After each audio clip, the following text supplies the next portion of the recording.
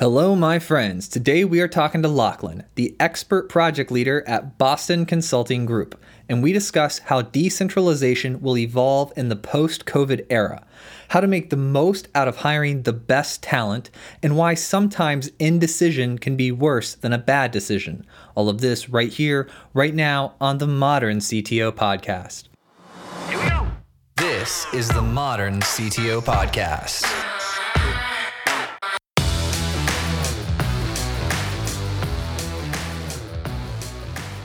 So where are you calling in from today, man? I'm calling in from Sydney. So I've moved to Sydney, and I've been on pretty much a self-imposed or government-imposed, really, lockdown for the last, I'd say, 3 weeks, and trying to really master the working from home thing with 2 small kids.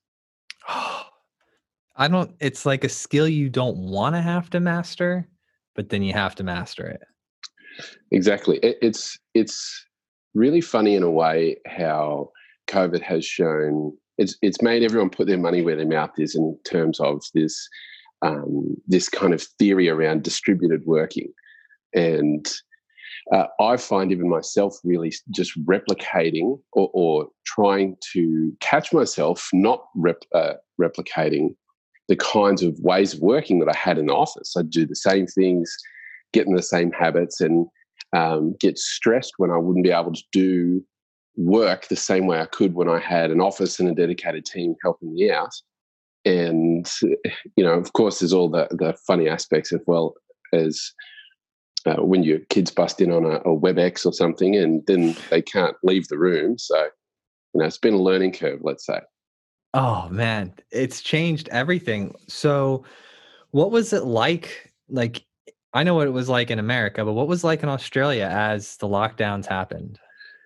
Yeah, I think to say that people were concerned would be an understatement. So it's been a real, I guess, scary time for a lot of people. So for me personally, it's been a challenge to work, and it's also been a challenge to explain to my family the preparations that mum and dad are making to make everyone safe. And you can't go to school at the moment because there's an issue, but everything's going to be okay. And then try and make each and every day kind of fun at home and rapidly learn how to homeschool kids and try and make it fun and stay sane at the same time. And I think the government overall has tried to rapidly understand the scale of the problem. So we've had this progressive kind of rolling lockdown over, say, 2 or 3 day periods where they'd come out and say no groups larger than 100, and 2 days later, no groups larger than 10. And I think they've copped some criticism for that, but I think they were really trying to understand what's the right balance here. And within a week or two, they realised the right balance is everyone needs to stay at home so we can flatten the curve. Oh, man, did you is your business classified as like an essential business? Well, so it depends. So I work with Boston Consulting Group now, and we are absolutely flat out supporting our clients remotely. So, working from home. There's some work that's been deemed essential where we're supporting the government, particularly to do with the response around COVID. And so there may be some travel there, but I haven't personally been traveling. I've been pulling some pretty late nights here at home, and also trying to, like I said, fit in when you're in the home and your kids expect you to be available through some period of time through the day, and trying to get a healthy balance as well. So I haven't had to travel, luckily, but I know that there's people in my team that are out there doing the hard yards to try and tackle this thing head on. It's tough. I'm usually a really early person. Some nights I've had to get late because the kids get up really early, right? And so some nights I'm like, I just try to get all the work done when I can. And there's no clear, easy way to deal with it. You just kind of do it. You just make it happen. Yeah, exactly. But I have a second one now. I know I told you this on LinkedIn, but I want to tell you face to face. I named my son Lachlan. That's excellent. What a great name to go through life with. I'm sure you've set them up for success there. It's a very rare name in the US, though, right? Yeah, it's pretty rare. And so his name is, we named him Lachlan Ray. Hmm. So Ray is his middle name. And this is how the conversation went. We're having a boy. Oh, that's pretty cool. My wife goes, what do you want to name him? I go, I don't know. I talked to this like cool Australian dude today. His name was Lachlan. Maybe we name him Lachlan. She goes, oh, I like that name. I go, cool. What's his middle name? She's like, I don't know. She's like, oh, I can't believe I forgot his name. We let our brother-in-law decide because he's like a songwriter, like a famous Yeah. songwriter. She's like, let's text him. And he responds back, he was Lachlan Ray. And in 5 minutes, we had Lachlan Ray. And we're like, all right, that's the name of our son. That's amazing. Do you make Yeah. all of your decisions at that kind of, serendipitous or spur of the moment type of way? Usually, That's yeah, you should crazy. see how we hire people around here. Just like, yeah, because here's what I found out about hiring people. Like, you really don't know what it's like until you're in the throes of like working together. Like you Mm, get a vibe of someone. Like I've spent a lot of time with someone and hired them, and I've spent a little time with someone and hired them, and I haven't found much of a difference. So if I find somebody that or I guess the difference I find is like when I click with their perspective. It doesn't have to be equal to mine. Like it can be mm. different, but when I understand that they have some logic behind their thoughts and they've got some communication skills and they have, they meet the requirements for the position, and I'm like, yeah, all right. So I guess I'm known to hire on the spot a lot. Yeah. I think that you've got a really interesting approach to talent, right? Finding talent and what do you do with it? And um, a lot of the companies that I've been to have a different approach, or they're kind of wrestling with it. Like, how do we get talent? We need talent to compete. It's so hard to find it. But they go out and they try and find, bright, motivated people, and then they put them through this kind of bureaucratic ringer. And then at the end of it, they're like, well, we didn't get the kind of cookie cutter description that we wanted, that we wrote and didn't really think about it at the time. And I think there's been a lot of value in the last couple of years, companies trying to rethink, like, what is talent to us? How do we actually go out and find it and get it?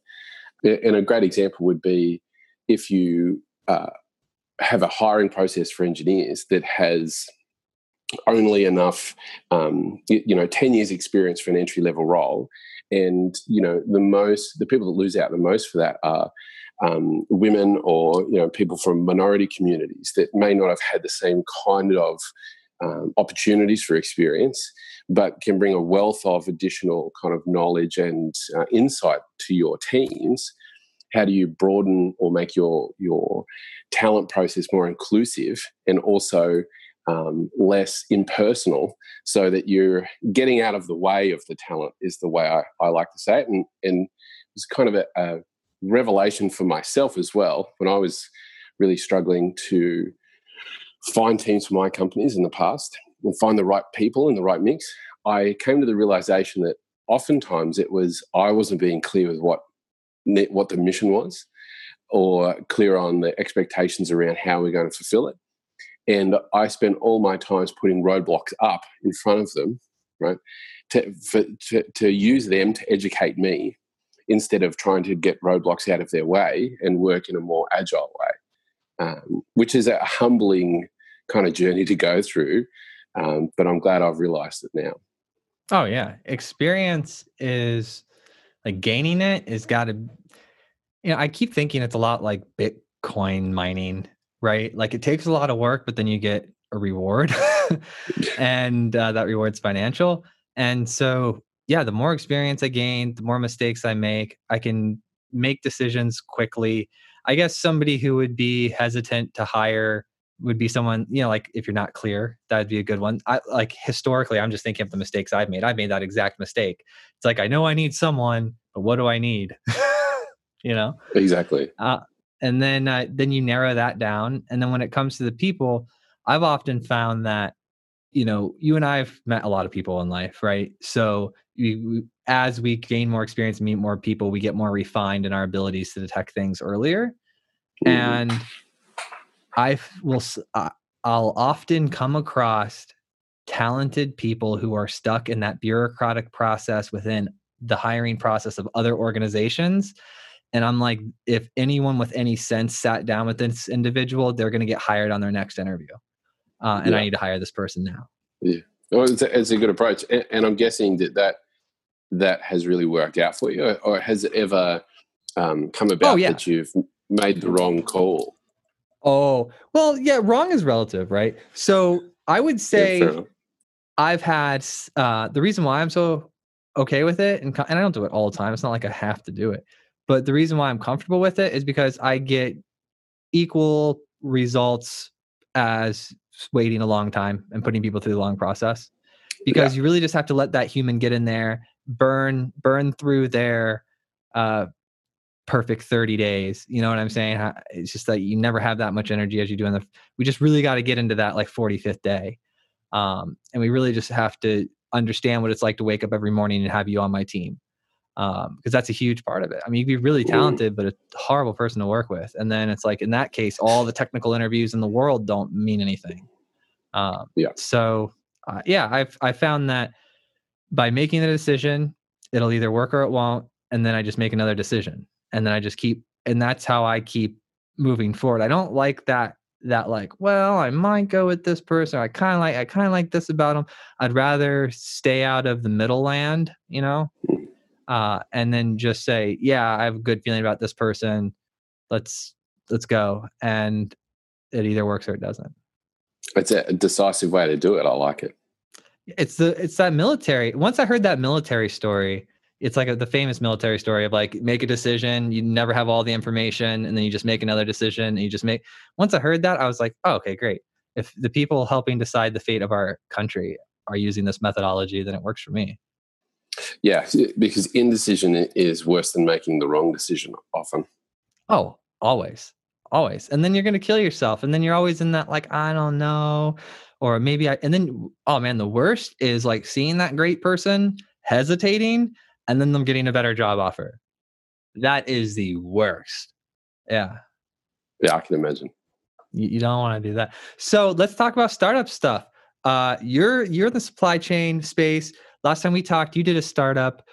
We also talked about how awesome, what's the acronym BCG? We talked about how awesome they were last time. You worked with them before, you did a startup, you're back working with them again. Tell me how like the progression of the startup went and what you learned from that. Yeah, so startups are a very interesting journey to go on, as I'm sure you know, and quite a humbling one as well. But I think the lessons that I walked away from that and the opportunities that came from it were amazing. So I'd always encourage anyone to, if they have an idea, to chase it, because it really worked out in my case. So last time we spoke, we were just building a smart contract in a smart contract platform. The smart contract was based on logistics, so it was trying to reduce the cost of moving things from A to B. And it was also, really based on this kind of latent capacity or inefficiency in how everybody needs to move things, but no one can kind of cooperate. And that causes all of this inefficiency in the system. What that means for you is when a truck arrives at your depot, it's usually late, or it has to queue, you can't pack it perfectly. It might be late at its destination because of traffic, or you packed it late, right? Which ends up, there's this kind of compounding inefficiency across the network that you and everyone else ultimately pays for. And the way that we've solved it historically is to throw more money at it. Express freight, more trucks, bigger warehouses, try and move things earlier so you hold more inventory. And all of this is really costly. So I had done a couple of transformations with big kind of global clients on this, and gotten really frustrated that I couldn't kind of fix it in that silo. So smart contract was really aimed at a variable rate geolocation basis off of GPS data on the trucks. So we could say, here is the truck, is going to be, you need to move this stuff to the warehouse now. And the truck driver, if he's not on time, he's not paid the full rate. But if you make him late, then you have to pay him extra, basically. So we built it. We trialed it. It was really exciting. But through the process, I had two really kind of key learnings. The first was it's really hard to build the right team. To your point earlier, how do you find talent? How do you make the decision quick enough? And then how do you lead them effectively? And a startup environment is probably the best kind of environment if you really want to find out what your leadership skills are made of when you have to build a structure and organization around yourself effectively. And the second was moving fast enough. And it was the combination of those two that that put me in a position where I was really lucky to get the opportunity to go to BCG and continue that kind of work, but with their resources and at a much greater scale, which I was really excited about. So the team dynamic was a challenging one. And it was, there's all this white space that I don't understand systems engineering. I'm not a systems architect, and trying to quickly stand up this technology with some of the biggest companies in the world, there was this huge kind of investment and barrier to quickly solving this problem for them. So while we could do the smart contract over the top of their current systems, we'd have to do it one contract at a time, one route at a time. It was quite slow unless we solved the systems problem. And that was going to take somewhere in the order of 2 years and a lot more investment than we currently had. And the second was the competitors in that space were moving really quickly. They were really cashed up. But their approach was, we're going to build a much better mousetrap, right? So they were going to kind of replicate the same old systems in a way. We're just going to optimize all of the individual components. And I always had this kind of thought in my mind, are you building a faster caterpillar or are you building a butterfly? And up until that moment when I really realized the dynamic between my two key challenges, I thought I was building the butterfly and they were building the faster caterpillar. And I realized, no, I was just building a faster caterpillar. My theory and what we were implementing for these clients was we had a laser focused feature set. So we would connect these disparate sets of data across different vendors, right? We would kind of triangulate, this is your truck and this is your shipment and your invoice, right? And put it all together. And we'd lay our contract over the top of it. So we had much tighter features, so we were faster. But because of the systems issue, it was harder to replicate at scale. So BCG gave me the opportunity to jump on board their team and use their kind of strength in systems engineering and AI and machine learning to go out and continue to build this kind of value from a smart contract and digital procurement perspective. Dude, that's so cool. And it's amazing because, it's a hard leap to take to go out and to do that. And when you do, you realize that whether or not you won as far as a business, that isn't as important as the experience you now have, because now you know what it's like. And also, I'm a big fan of like Musk and how he approaches things. And he approaches them like, oh, it's most likely to fail. Like, this is probably going to fail. How do I mitigate, like what steps can I take to mitigate failure and reduce the probability of failure and increase the probability of success? And especially like, so whenever I go into something new, I'm like, oh, here I go. Let's fall down 100 times. And then after you have kids and you watch them learn to walk, you're like, that's where I get it. You just keep falling down, you just keep getting up, and then amazing, beautiful things happen along the way. Mm-hmm. Yeah, exactly. And I think, I really respect people that have a go, that actually get stuck into something, regardless of whether you may fail or not. And it's a humbling but amazing journey to go on, right? When it's your idea, you're steering the ship, it's your money on the line, it's your name, to really roll those dice. And it was a hell of a lot of fun. And the humbling part, I guess the part that was where I did the most growth in a way, was really wrestling with the realization that I could either keep trying to raise money and keep trying to build out the systems engineering and replicate the same kind of architecture and application kind of basis that everyone else has, or I could take what the really valuable piece, which was How do we mine insight into this data? How do I, the algorithms that we developed in collaboration with these large companies, how do I take that and scale it and leverage the architecture that's already there? And that meant that I had to change the approach. And I was lucky enough to get the opportunity to do that. But yeah, you have to confront that kind of entrepreneurial drive in yourself. If I just push harder, if I just, double down again, I'll get there in the end. And I think I really made the right call. But Yeah. time will tell. Yeah. Well, you already made the right call. You already won. You got the experience. You're now, and it's not like you wake up and you get one shot. It's like you go, you find the next white space, you take your knowledge from the first time, you learn, you build relationships, you grow, and then you wait and you look for your next opportunity, and then it'll show up and you'll be even better positioned, and you just keep going and you just keep doing it over and over and over, and then you'll make all the mistakes, you'll learn everything, and then eventually, boom, it'll happen. And then we always have to change. Like right now, man, we are cranking. January and February were our best months in business. We've had we had a tough 2 years, man, like difficult. And we made it by, right? And then January and February, and I was just getting to the point where we were like, all right, this thing's going up. It's going up. It's scaling. We're adding more people. This is good. Business is good. We're growing. And then COVID.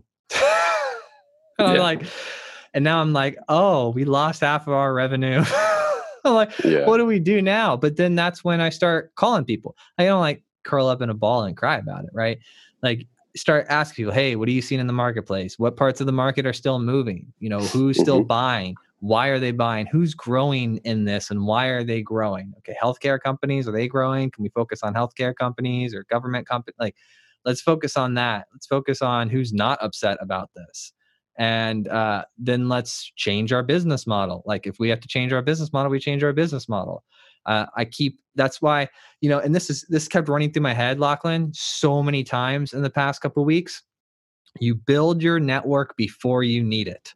You build your network before you need it, because then when crap like this happens, you can pick up the phone and call people and say, hey, what are you doing? How are you handling this? And they share information and you share information. And then, we learned recently that I'm paired with another top podcast, but in the HR space. And we both kind of started our journeys at the same time. And we've been sharing information for, a year or two. And he's like, oh man, we lost a bunch of our revenue too. And then we put on a digital event and it's like rocking and rolling. And I was like, oh, that's awesome. So now we're putting on a digital event, which we haven't talked about on the podcast until now. But we were just going to bring we're going to bring all CTOs together, call it like the Modern CTO Virtual Summit. You could come on, do like a panel about startup stuff, right? If you want, you think that'd be cool? Yeah, that'd be great. I'd love to. Yeah. Way to put you on the spot. Sorry about that. We edit that out. Yeah, well, we can look at dates and everything, but what you went through is super important, and it's super important that you share because it's recent, and because I want to encourage other people to go out on that limb, take that chance, come back, recoup, build your savings back up, right? Build your life back up, and then go at it again. I mean, you got to take big shots like that. Yeah, I think being an entrepreneur is quite exhilarating. And part of the challenge for me was still trying to be a good father and then having perspective on where is this thing going and how can I keep the momentum up. And I was really in the weeds of systems engineering and trying to raise further capital and we're getting further and further away from what the value of the company was. So yeah, spot on. So how else are you responding to COVID? I've been flat out with the kind of COVID response here in Australia, but I'd love to get your perspective. So you've kind of changed and pivoted your business model and you're looking at a digital event. That's exciting. Yeah. Of course, you buy lots of ammunition because we're in America. That's what you do. Fair enough. No, but yeah. So we we changed it. We didn't change the business model much. We just, for the leadership company, we just focused on companies that were growing and still buying. And then for the podcast, we decided to do this virtual summit. And we realized we have like the best connections and the best people and interviews and stuff in the world, like you. And, why not use this as an opportunity to bring everyone together? Because before it's so in-person events are pretty expensive. They're pretty expensive to put on. And we had thought about it. We've actually talked about doing in-person events before. And we're like, all right, where do we have the most guests? What time of the year is best? Everybody's in meetings and like, we want to get everyone together. And then, people are so busy going to the in-person events, digital events kind of took a back seat. But now we like are in this prime spot where like everybody's stuck at home, and a digital event is like a great way to bring everyone together. Yeah. I think that's a great idea. And but I think the challenge is the practicality around it as well. So it's something that I've been wrestling with. So a lot of our kind of team meetings and our the kind of initiatives that we run internally in the company around whether it's diversity or inclusivity or trying to champion change makers in different businesses have all rolled online, which has been exciting. And there's been it never ceases to amaze me how people can find innovative ways to try and make online kind of engagement really fun and exciting. But I'd have to say I'm still, I guess, at the bottom of the learning curve in trying to put these kind of distributed work or digital events on. So is there a real practical challenge to trying to wrestle this together? No, I'd say it's pretty easy. Like I called up some past guests that have experience in doing online events. We have, because we do the videos for the leadership company, we have like a full video production studio and high quality, video and audio equipment. And so, yeah, not really a whole lot of issues. Just execution and, yeah, that's pretty much. And then making sure that the topics are right. We want good topics. Like, what are you noticing with your customers right now? Like, what's popular in your world with technology leaders? I think two things. Everyone is really focused on the resilience part of COVID response. So they're setting up crisis management teams. We're trying to get visibility into the supply chain. So, a great example is a multi-billion-dollar mine may have a $5,000 part that it relies on to process the ore that's extracted, right, or the minerals that are extracted. And if that $5,000 part fails, the plan was always, we'll go get another one from China or wherever it may be, right? The OEM will have one in stock, we'll go and get it. Well, those rules have kind of gone out the window in the last, 2 months. And now that part might not be available for, say, 6 months. So that $5,000 part could shut down a large part of the processing of a multi-billion-dollar mine. The real challenge is, what are those $5,000 parts? Like, how do you get the visibility into what's impacted? Is it the electronic circuitry in it that's disrupted from a warehouse in Wuhan, right? Or is it rubber from plantations in Southeast Asia that have been shut down because the labour force has, COVID? And the current state is we don't have a great deal of visibility across industries into where our suppliers are drawing their critical parts from within their supply chain.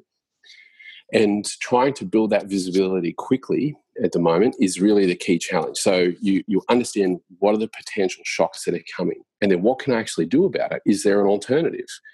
Are we able to change our product mix, or is there something within, can we run that plant less so it has less hours on it or less chance of breaking, let's say?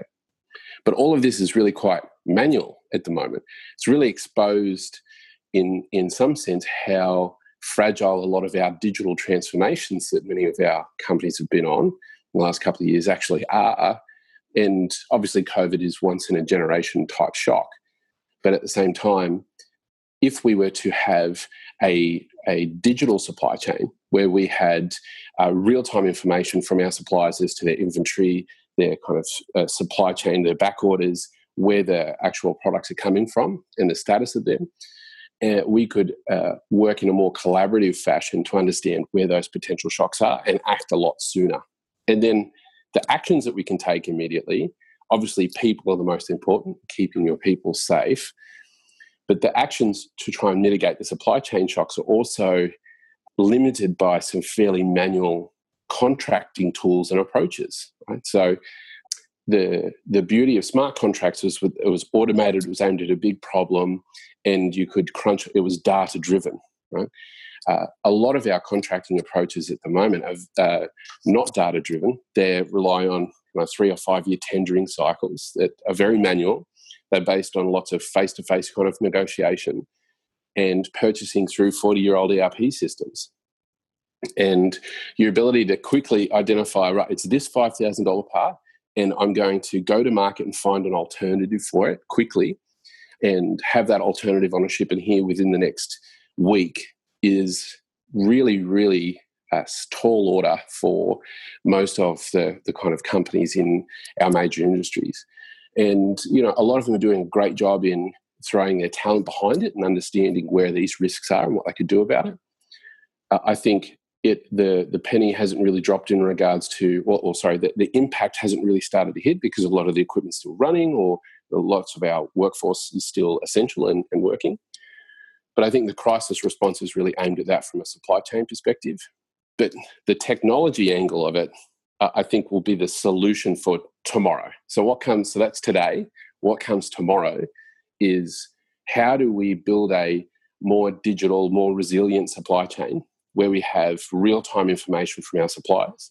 We have automated smart contracts that are able to identify stockouts. They're able to, we can lay optimization algorithms over the top to ensure, like the logistics example before, that we're optimally packing these trucks. And I think there'll be a huge push to use that as a value lever to make companies more competitive and to reduce the kind of total cost of their operations coming out of this. Because I think the traditional procurement levers of trying to negotiate better prices and things in a really distressed market will be a bit of a challenge as well, right? That is interesting. That is an interesting problem. That $5,000 part could knock out the whole mining operation. Yeah. So, and it's not just one. So it's kind of a cumulative effect of all of those kind of risks, those failure points, and then it's identifying and doing something about it when you've got quite a manual process to interface with the world around you. So we're still in the early stages, I would say, of thinking about our companies as existing in an ecosystem. We still think of ourselves very much as like an actor, we're an independent actor in a market where we can just go to the supermarket and get the goods and services and barter the price that we need for our operation, and we're kind of isolated over here from everybody else, right? And I think this shock, even though it is a once in a generation shock, is going to significantly accelerate the thinking around, actually, we're all kind of connected here. We exist in an ecosystem. My actions impact that ecosystem, and I have really kind of manual or inefficient tools to get information in from it, do anything with that, and then kind of influence the ecosystem back out.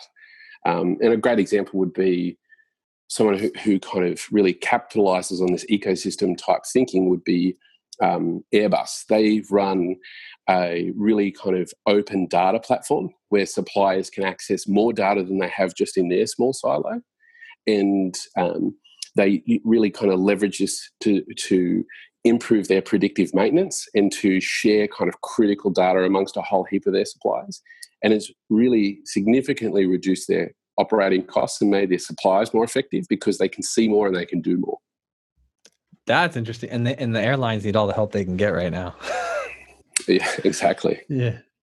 Do you think we're going to see more decentralization? Like, one of the things I thought of was there's some company out there that's building these essentially these like buildings, and inside they have robots that are gardening and like making food, right? Mm-hmm.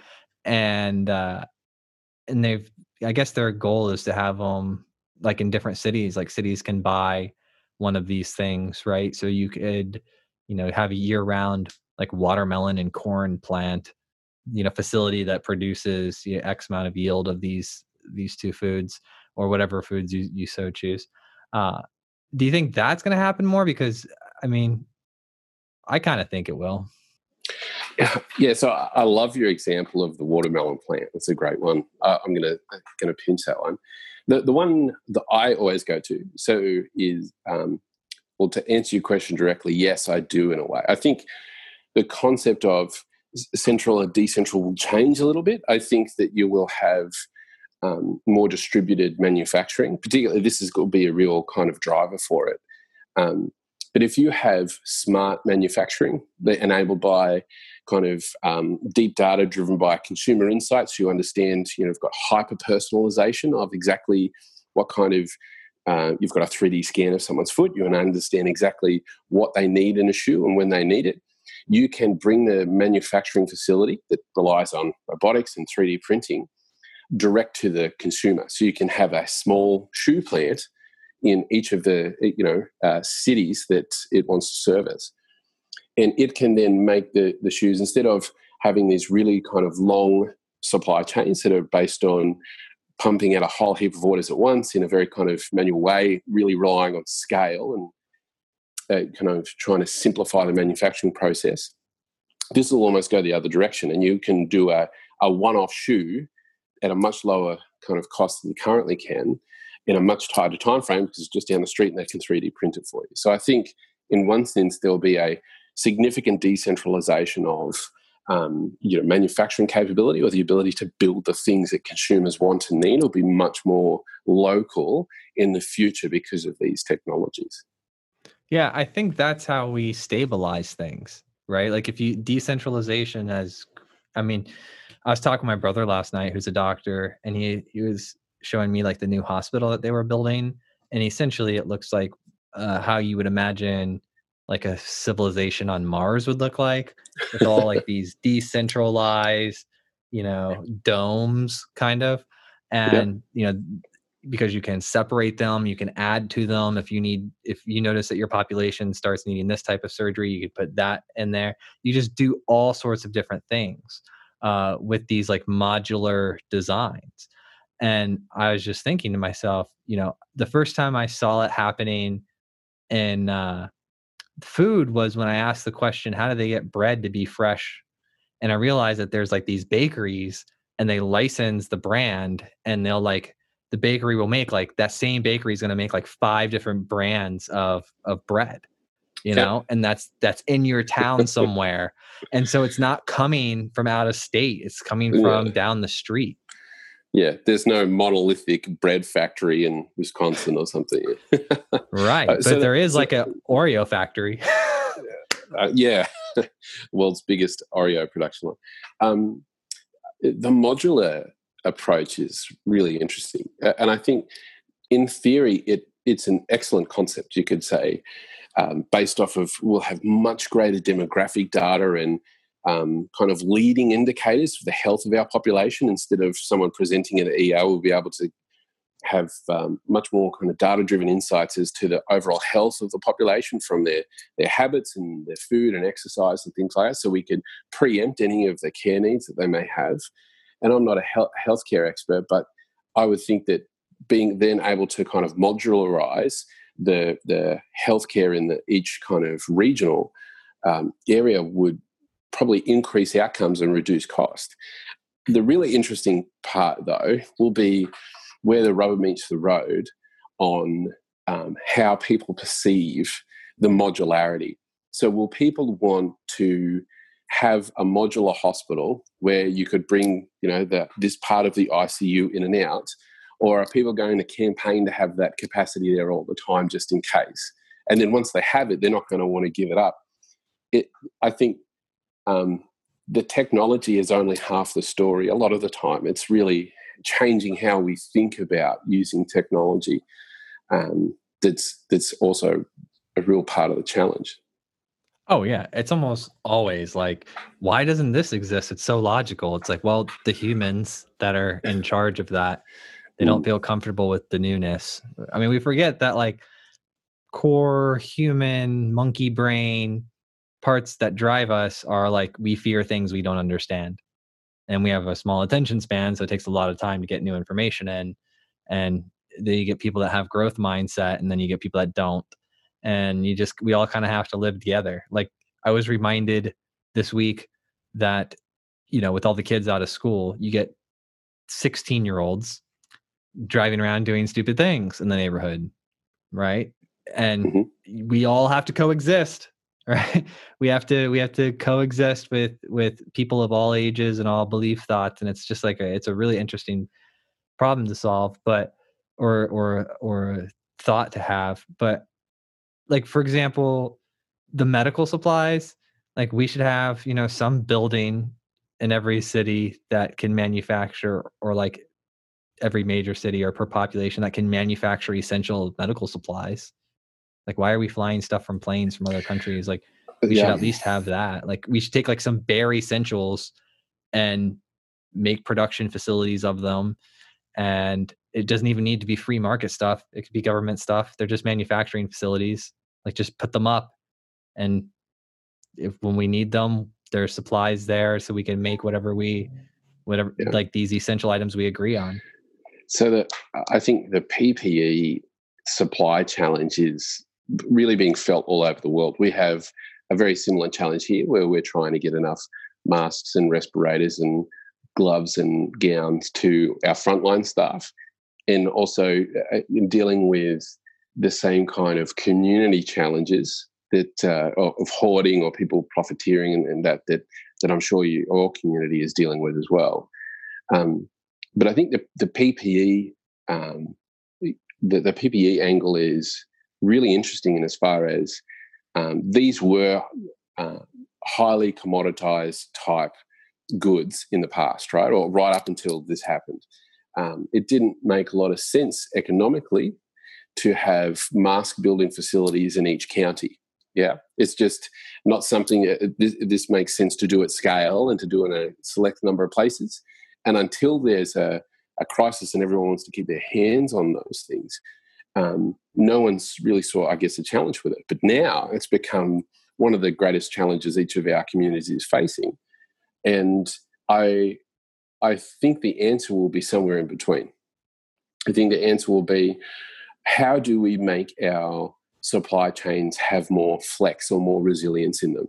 If we have a single point of failure, and that is masks come out of these 3 factories in China, let's say, and the Chinese companies are either at capacity or they don't want to sell them to us, or someone else has bought them.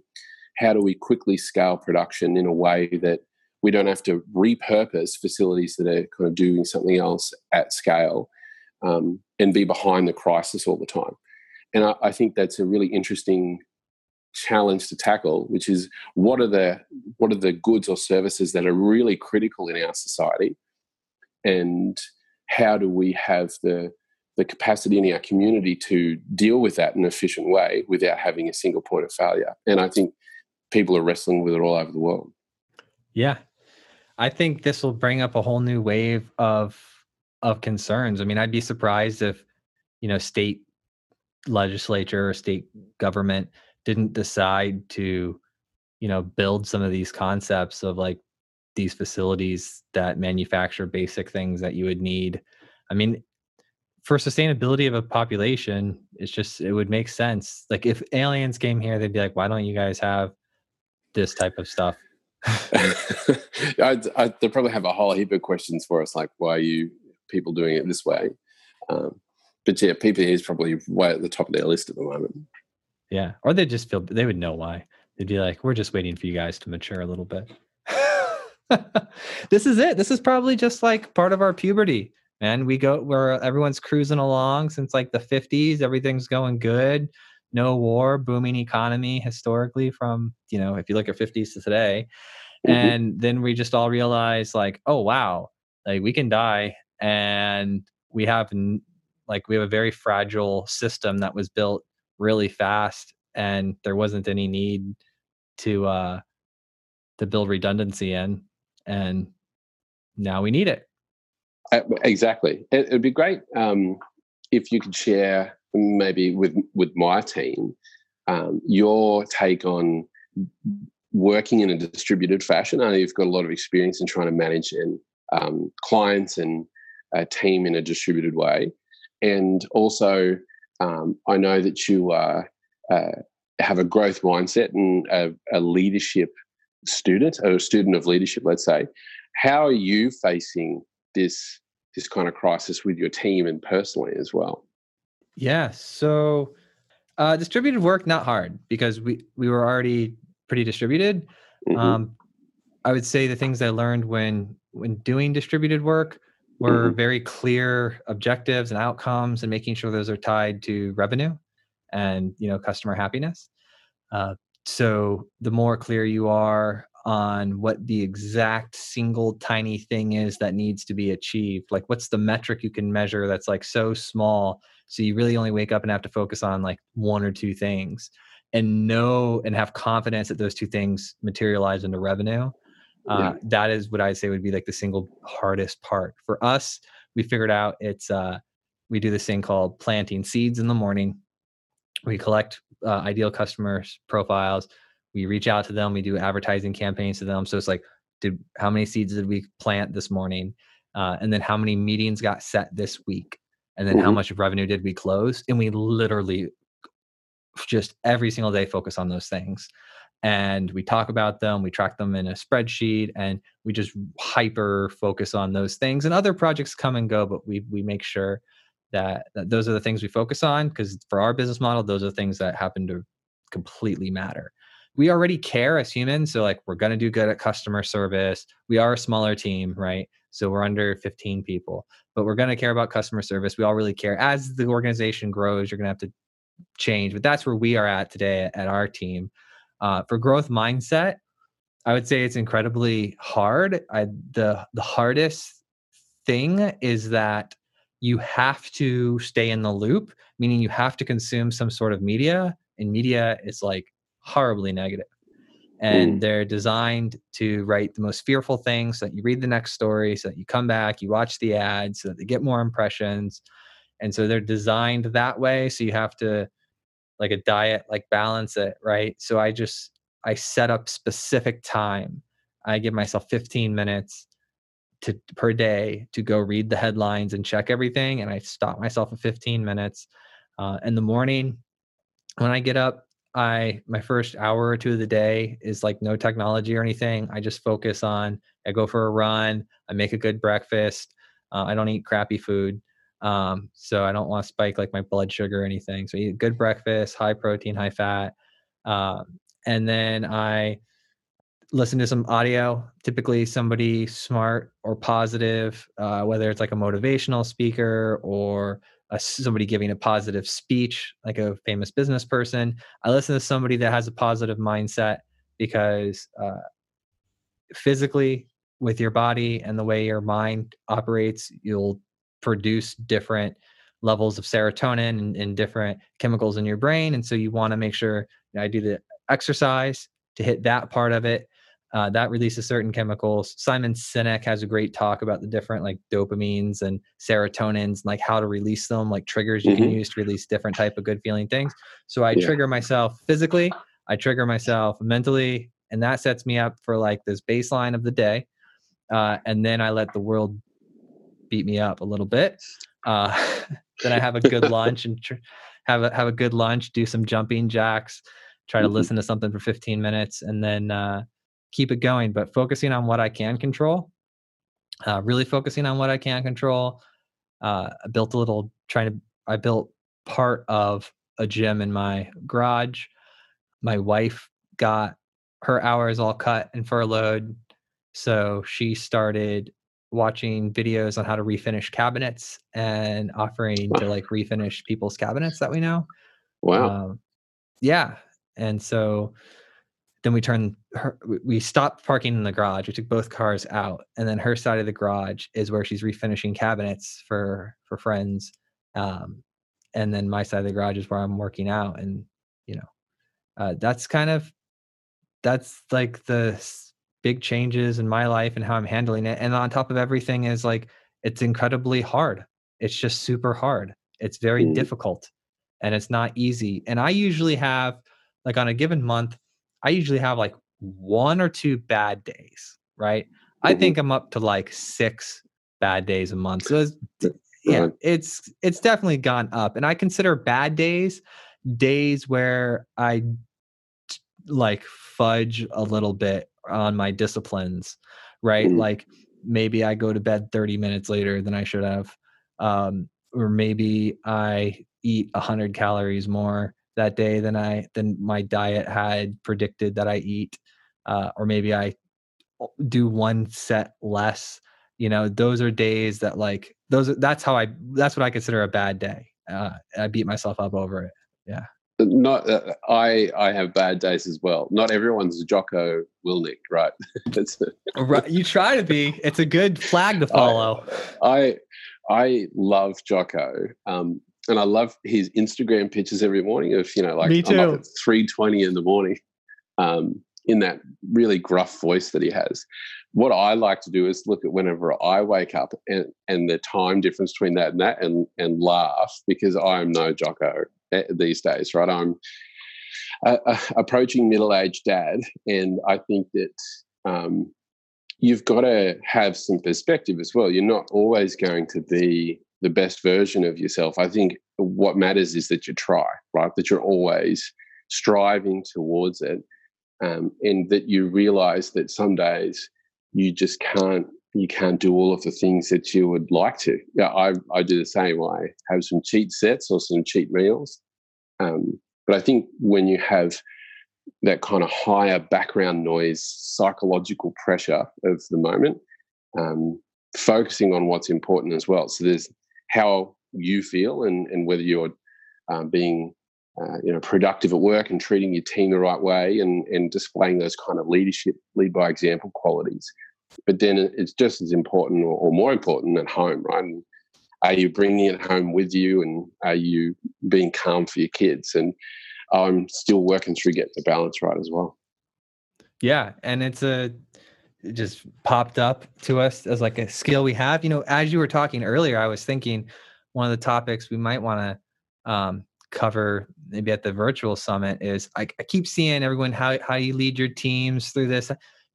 How do you lead your family through this? I was Yeah. I was having different conversations with my wife, and I'm like, you know, communication is incredibly important. If you think that the same way that you're everyone's comfortable with the team's going to feed off your energy, right? Mm. The team's going to feed off of your mood and how you're Hmm. perceiving things and how you set the standard. The same is true at home. And like often I find myself like, I don't want to go home and like unload on my wife, right? Like, shit, we lost some revenue. This is not looking Mm. good, because she's going to be mama bear and go into protective instincts. And she's going to say, shut it down. Like, let's save everything. I'm like, no, no, no, Yeah. no, no. I just needed to vent for a minute. And so I made that mistake a couple times. And the way I countered that mistake is finding people who you can talk to about that. Yeah. Whether it's like outside counsel, help, someone through your board or someone through a friend of a friend. There are people out there, like a lot of people out there who are willing to talk and listen and give you objective. Worst case, you just pay somebody $60 for an hour and you get that stuff off it's a tactical and strategic method of dealing with something that's very legitimate and very real. Like you Hmm. have to get that out. And if you get that out to your team, not good. If you get that Mm. out at home to your family, then you're going to create doubt in your family and they don't need to see the Hmm. leader of the family as doubtful. And so I was doing these things, and I was realizing, okay, like I have to find an outlet for this. And then you figure it out. And then once you get that outlet, then you can go in calmly and get that off your it's just it's like resistance you just got to get out. It's like this built up energy that you have to let out. It's like you have to talk about it. Hmm. And you just have to make sure you're talking about it to the right people at the right time.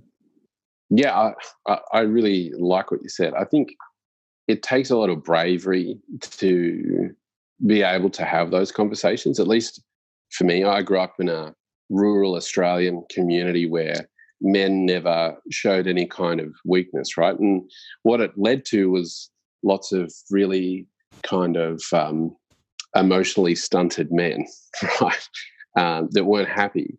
And I've been super lucky to have a couple of really good mentors that whenever I've gotten stuck, right, so there's a problem I can't solve, I've had some kind of business challenge, I'm trying to figure out how to balance a demanding career with, this desire to be a really good family member, a family man, because that's what's really important to me is family.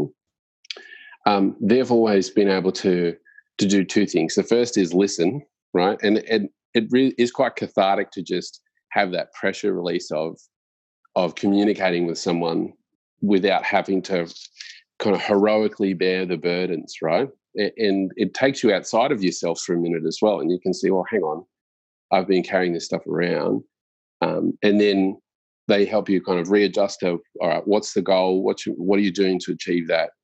What's your mission? And particularly ex-military guys, have been really helpful for me to put things into perspective and to become like a happy warrior.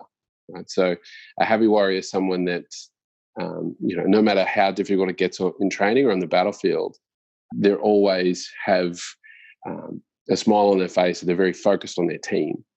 And one of the ways that I've tried to live that, and can't live it every day, but it's something I strive towards, is focusing on, if my team is happy, I'm happy, and really trying to you take the pressure off yourself to be perfect all the time, right? If you're going in the right direction and if you're leaving it all on the field, there's nothing else you could have done from an effort perspective, then you'd had a good day. Yeah.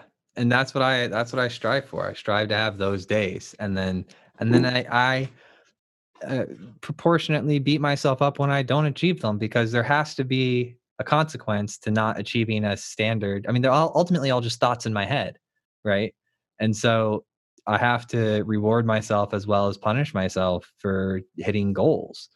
And that will just, and that ability, that discipline to keep doing that, I found is the most difficult thing I've experienced in life, because it's you Mhm. versus you, and you're the one that can let that rope go, and you're the one that can tighten it up. And it's amazing, because you're also the one that has to look at the mirror. Like, I think life is a beautiful thing, and it's also a difficult thing. It's a wide spectrum of experience, for sure. Yeah, I think I used to put a huge amount of pressure on myself to be perfect, to be the best at whatever I did, no matter the effort or the toll, right? And I think like having kids and getting older and having businesses that are successful and fail all give you perspective. And one of the great things that perspective has given me is that what really counts is how you approached it. So, did you leave it all out on the field, to use a pretty tortured kind of sporting analogy? But I know that if I did everything in my power to make something happen or to do it to the best of my ability, and I did it in a way that was positive to the people around me, then that's enough. Yeah, like figuring out what makes you tick. Like, I used to think, in my earlier 20s, it was like money, right? It was Yeah. like, I want more money. I also loved programming, and I was like, I want to be the best programmer in the world, and I want a lot of money. And then I realized, when you get to the top, it's like a bunch of experts just arguing about best practices. And then if you go for money, you realize, like, you can absolutely work yourself to death. Like, that Mm. is an option. You can check the box on that option and kill yourself working. And it's this interesting thing where your mind can push harder than your body can respond. You can reach that limit, and it's actually not that hard. We did a startup. We both had startups. We've reached that limit where we're saying, I can push myself to sit here for another hour and try to move forward, but my mental state is so bad that that'll actually create put me in a worse situation. The smartest Yeah. move is for me to rest, and that's a Hmm. hard thing to do. It's like, you Hmm. want something, but you've got to rest right now, Hmm. and then you realize, like, wow, it's an interesting thing, because you can kill yourself working too hard. You can lose Yep. everything working too hard. You can be a horrible parent. You can watch your kids grow way too fast and not be a part of Yep. that. And then you start realizing, okay, how do I just design like a really good 24 hours? You Mm, know, how do I design a 24 hours where like if I die, like I'm cool with it? mhm, And that's when I found that like it wasn't the pursuit of the money that was making me happy. It was the growth along the way. mhm, And then I constantly make lists of things that make me happy. And then whenever I'm like not happy, I'm like, all right, if I want to feel happy, the hardest thing to do is flip open that phone and look at that list and then start executing items on that list. mhm. And yeah, and it's the beautiful part because it's like it's constantly renewing battle because Yeah, like we wake up and it's like a reset. And it's yeah. like, oh, I have the opportunity to do this. And one of my favorite Jocko things is when he's talking about success and failure being really slow. He's like, they're Mhm. typically, have you heard him say that? Yeah, I have. Yeah. Oh, it's because he's right. It's like these compounding actions that happen over like days and turn into weeks and then months. And then that's what it takes a long time in both directions. Yeah. Yeah, that's exactly how I've experienced it. There's nothing happens kind of overnight. Um, but yeah, what you said is really interesting. I think that one of the ways that I've kind of approached it is there's no gold medals for exhaustion, right? There won't be anyone there at the 23rd hour of your coding marathon, like giving you water and Gatorade and telling you to push further. And I found that when I when I have a healthy balance in my life, I'm much more effective. And I think that really just comes with experience. I think there's a lot of entrepreneurs, let's say, that spruik this kind of constant grind mindset, right? And I think a lot of that's just not real. And a lot of it's motivated by money, right? Or they're trying to sell something to people that just haven't done it. I think if you have had your own business, you've built technology, you've actually seen results, you realize that the journey to be successful on that journey, you need to be sustainable, and you need to be effective over a long period of time, not just brilliant on the day. And it really comes down to the people you meet as well. And if you're exhausted and too in the weeds and you can't see the real value in what you're doing or able to pivot, investors invest in the person. They don't invest in your algorithm. Right? And what kind of person are they investing in? No, you make a good point. And also, like to add to that, when you're valuing burnout workout style, right? Especially as a leader, and you're looking for that in other people, you end up with a burnt out and effective organization, Hmm. right? But if you fit once you gain the maturity and you go through the pain and you do your time and you realize I need a sustainable routine because compounding over time is what's going to it works with everything. It works with your physical health, it Hmm. works with your financial health, it works with your business. Everything is compounding over time. And so it's like, how do I get people, once you get past that, you're like, how do I get people that are going to come compound with me? Hmm. And then I'll have the patience to coach them through. I mean, if you beat yourself up, how long did you do that startup for? Like 2 years? 2 years, yeah. Yeah, once you beat yourself up and go through all of that emotional roller coaster over the course of 2 years, like, you don't forget those lessons. No, yeah, they're scars by this stage, I think. Yeah. So what's your main like, what's generating you revenue at work? You're working on those smart contracts with other clients now, or what type of stuff are you doing at BCG? Yeah, so at BCG, I'm tackling procurement from an operations perspective, which is how does a company interact with its supply base, its supply chain, and really looking at how do we leverage digital procurement, so digital tools, whether that's being able to aggregate those disparate data sources into something that's meaningful to make data-driven decisions, and then interact with suppliers in a much more data-driven way, or looking at things like predictive analytics or AI over the top of really large, complex, distributed networks of suppliers to drive insight and value. So, um, uh, to our wash plan example before, understanding what are those kind of critical parts, where may they fail, but at the same time, if we could build a digital twin of a really complex operation from the pit to the port, we say, so from where we actually mine the ore all the way through to where it hops on a ship and all of the processing steps in between, you can then get an understanding in a digital way of how the trucks and excavators are moving to the mine plan, how efficient they are, where they're dumping into the hoppers to go through the processing facilities, how efficient the processing facilities are. And you can start to really identify, how is my value chain constructed? Where is the friction between each kind of part or phase of that value chain? And how do I optimize the overall value chain by pulling a lever in processing or pulling a lever in the pit? And then the beauty of a digital twin is you can run simulations to understand the impact of decisions that you may take, instead of in the world at the moment trying to make those decisions with a lot less data. And you're right, a leader has to make decisions without all the data available, but the more data, hopefully the better the decision, right? Oh, absolutely.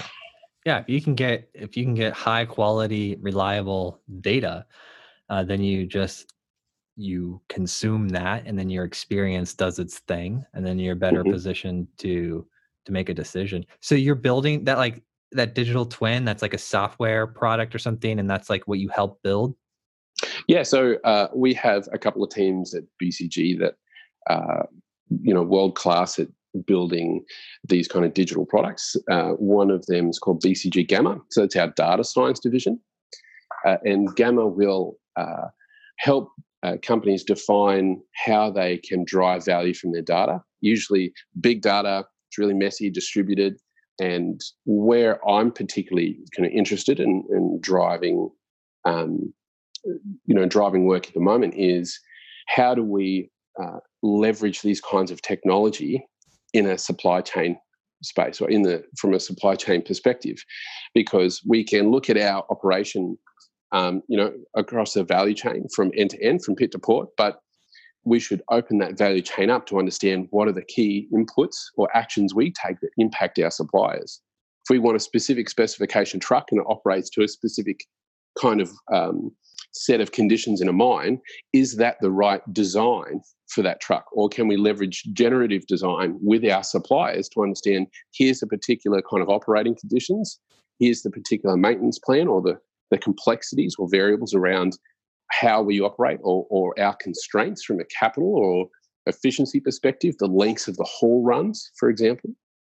How do we design a better product together in a collaborative way to reduce the cost that we put onto the supplier, and then ultimately the cost that we receive from the supplier in form of contract? Dude, that sounds like really fun.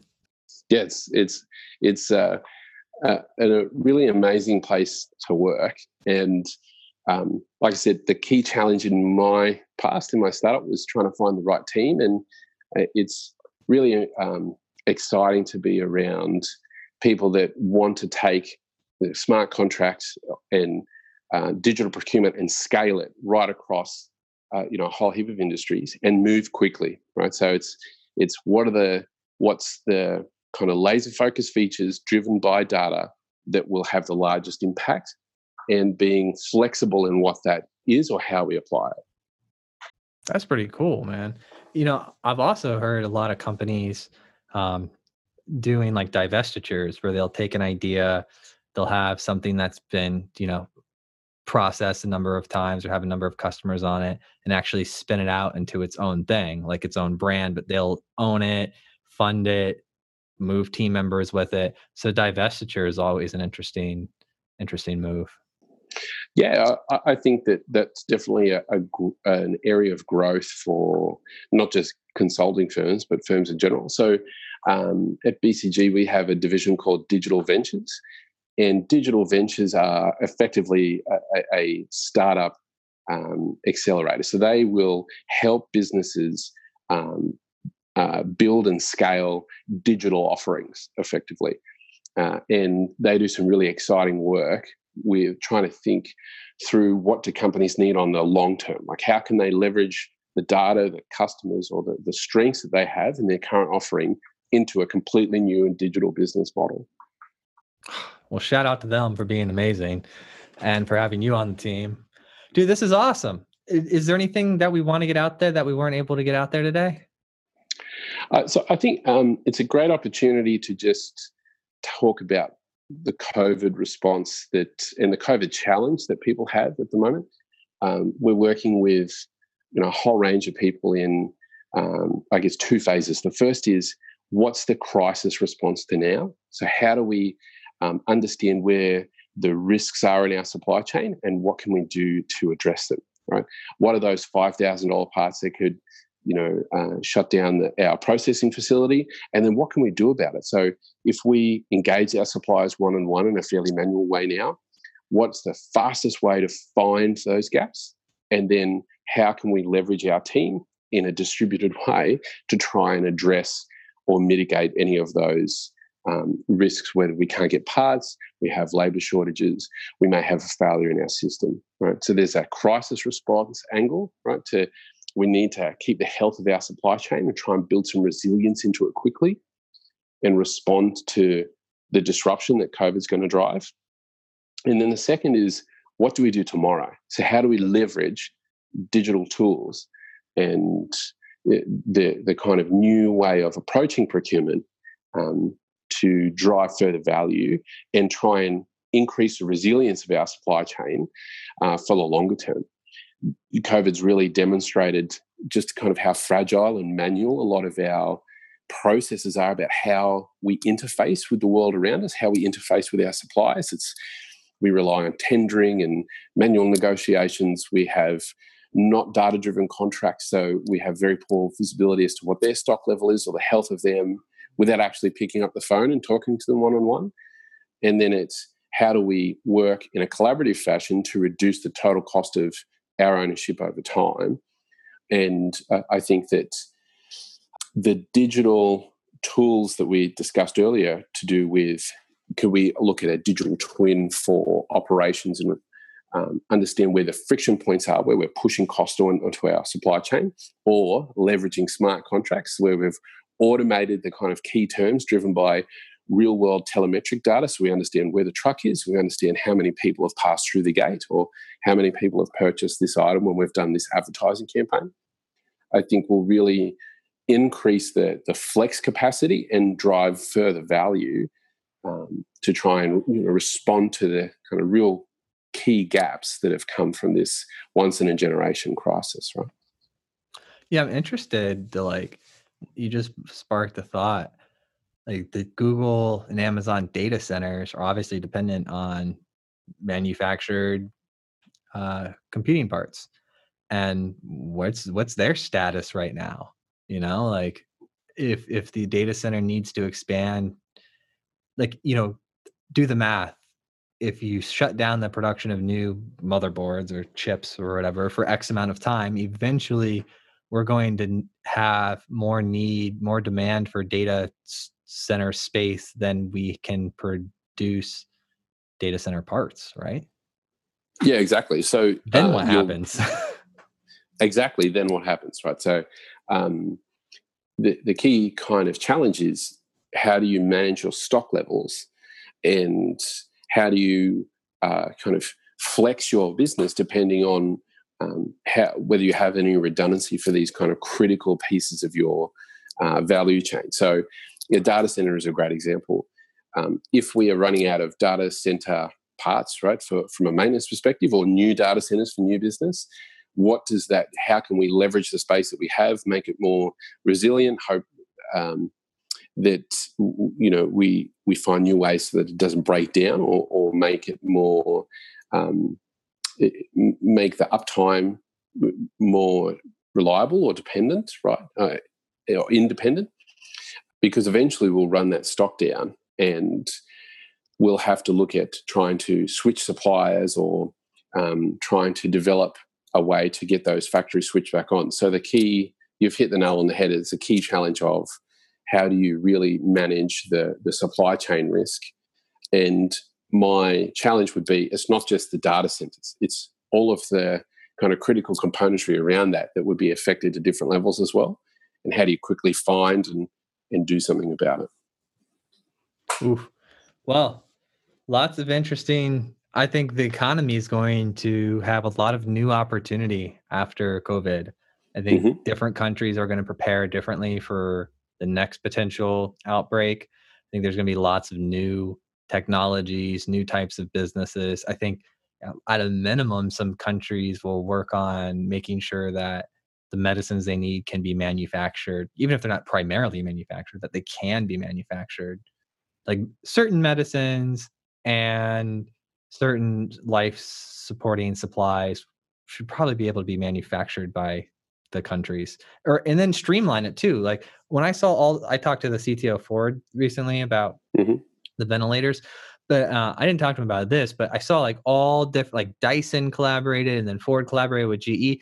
You get all these different companies with all these different ventilators. Like why, why wasn't there a standard ventilation design? Maybe it's because like they had to design something based off of parts they already had.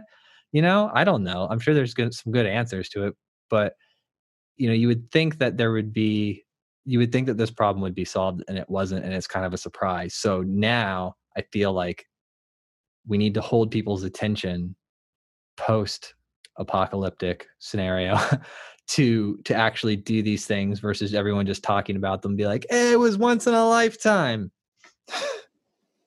Yeah. So uh, you've made a great point, which is, will everyone just go back to what they were doing or how things were? And I think um, it would be nice too for some industries or some businesses to be able to do that. And I think governments, particularly our government here, is trying very hard to build a bridge between pre-COVID to post-COVID and kind of get through it and start operating again. But I think it will accelerate the pace of adopting digital change in procurement, specifically around how data-driven contracts are, how quickly you can make a contractual change, or how quickly you can source something, and the visibility you have. So do we actually understand who the alternative is for this data center maker, for example, right? Or do we understand what the industry standard is for building a ventilator? And if not, why not? How do we build one? Is it more expensive or less expensive? Is it better quality for the patient or less quality? And I think that from a value perspective and from a resilience perspective, most companies will see that they're going to have to accelerate that change because they're going to be really exposed if this happens again. They've had a lot of challenges around flexing their procurement response, understanding where those gaps are, and moving fast enough. And the second, from a value perspective, is there's a huge value at stake in reducing the friction with how you interact with the outside world. And a lot of those companies are going to be willing and kind of looking to invest in how they make better data-driven decisions as well. So I think there'll be a lot of ground for collaboration in exploring or adopting smart contract technology or adopting digital tools like the digital twin to understand how do we generate friction and what's the best specifications or way of working, how do we deploy our products most effectively, and understand ahead of time from a predictive point of view whether we need to maintain something, whether something will fail, or whether we have a supply chain issue. Well, we'll find out. Man, this is good. I really enjoyed talking. I'm so excited to like start having, more past guests on again, because after you get past that first conversation, it's just like it's a lot easier to have the second conversation. So I look forward to having you on Yeah, again a third time, man. sure. This was heaps of fun. Thanks, Joel. Awesome, man. Have a great afternoon. Cheers. Thanks so much.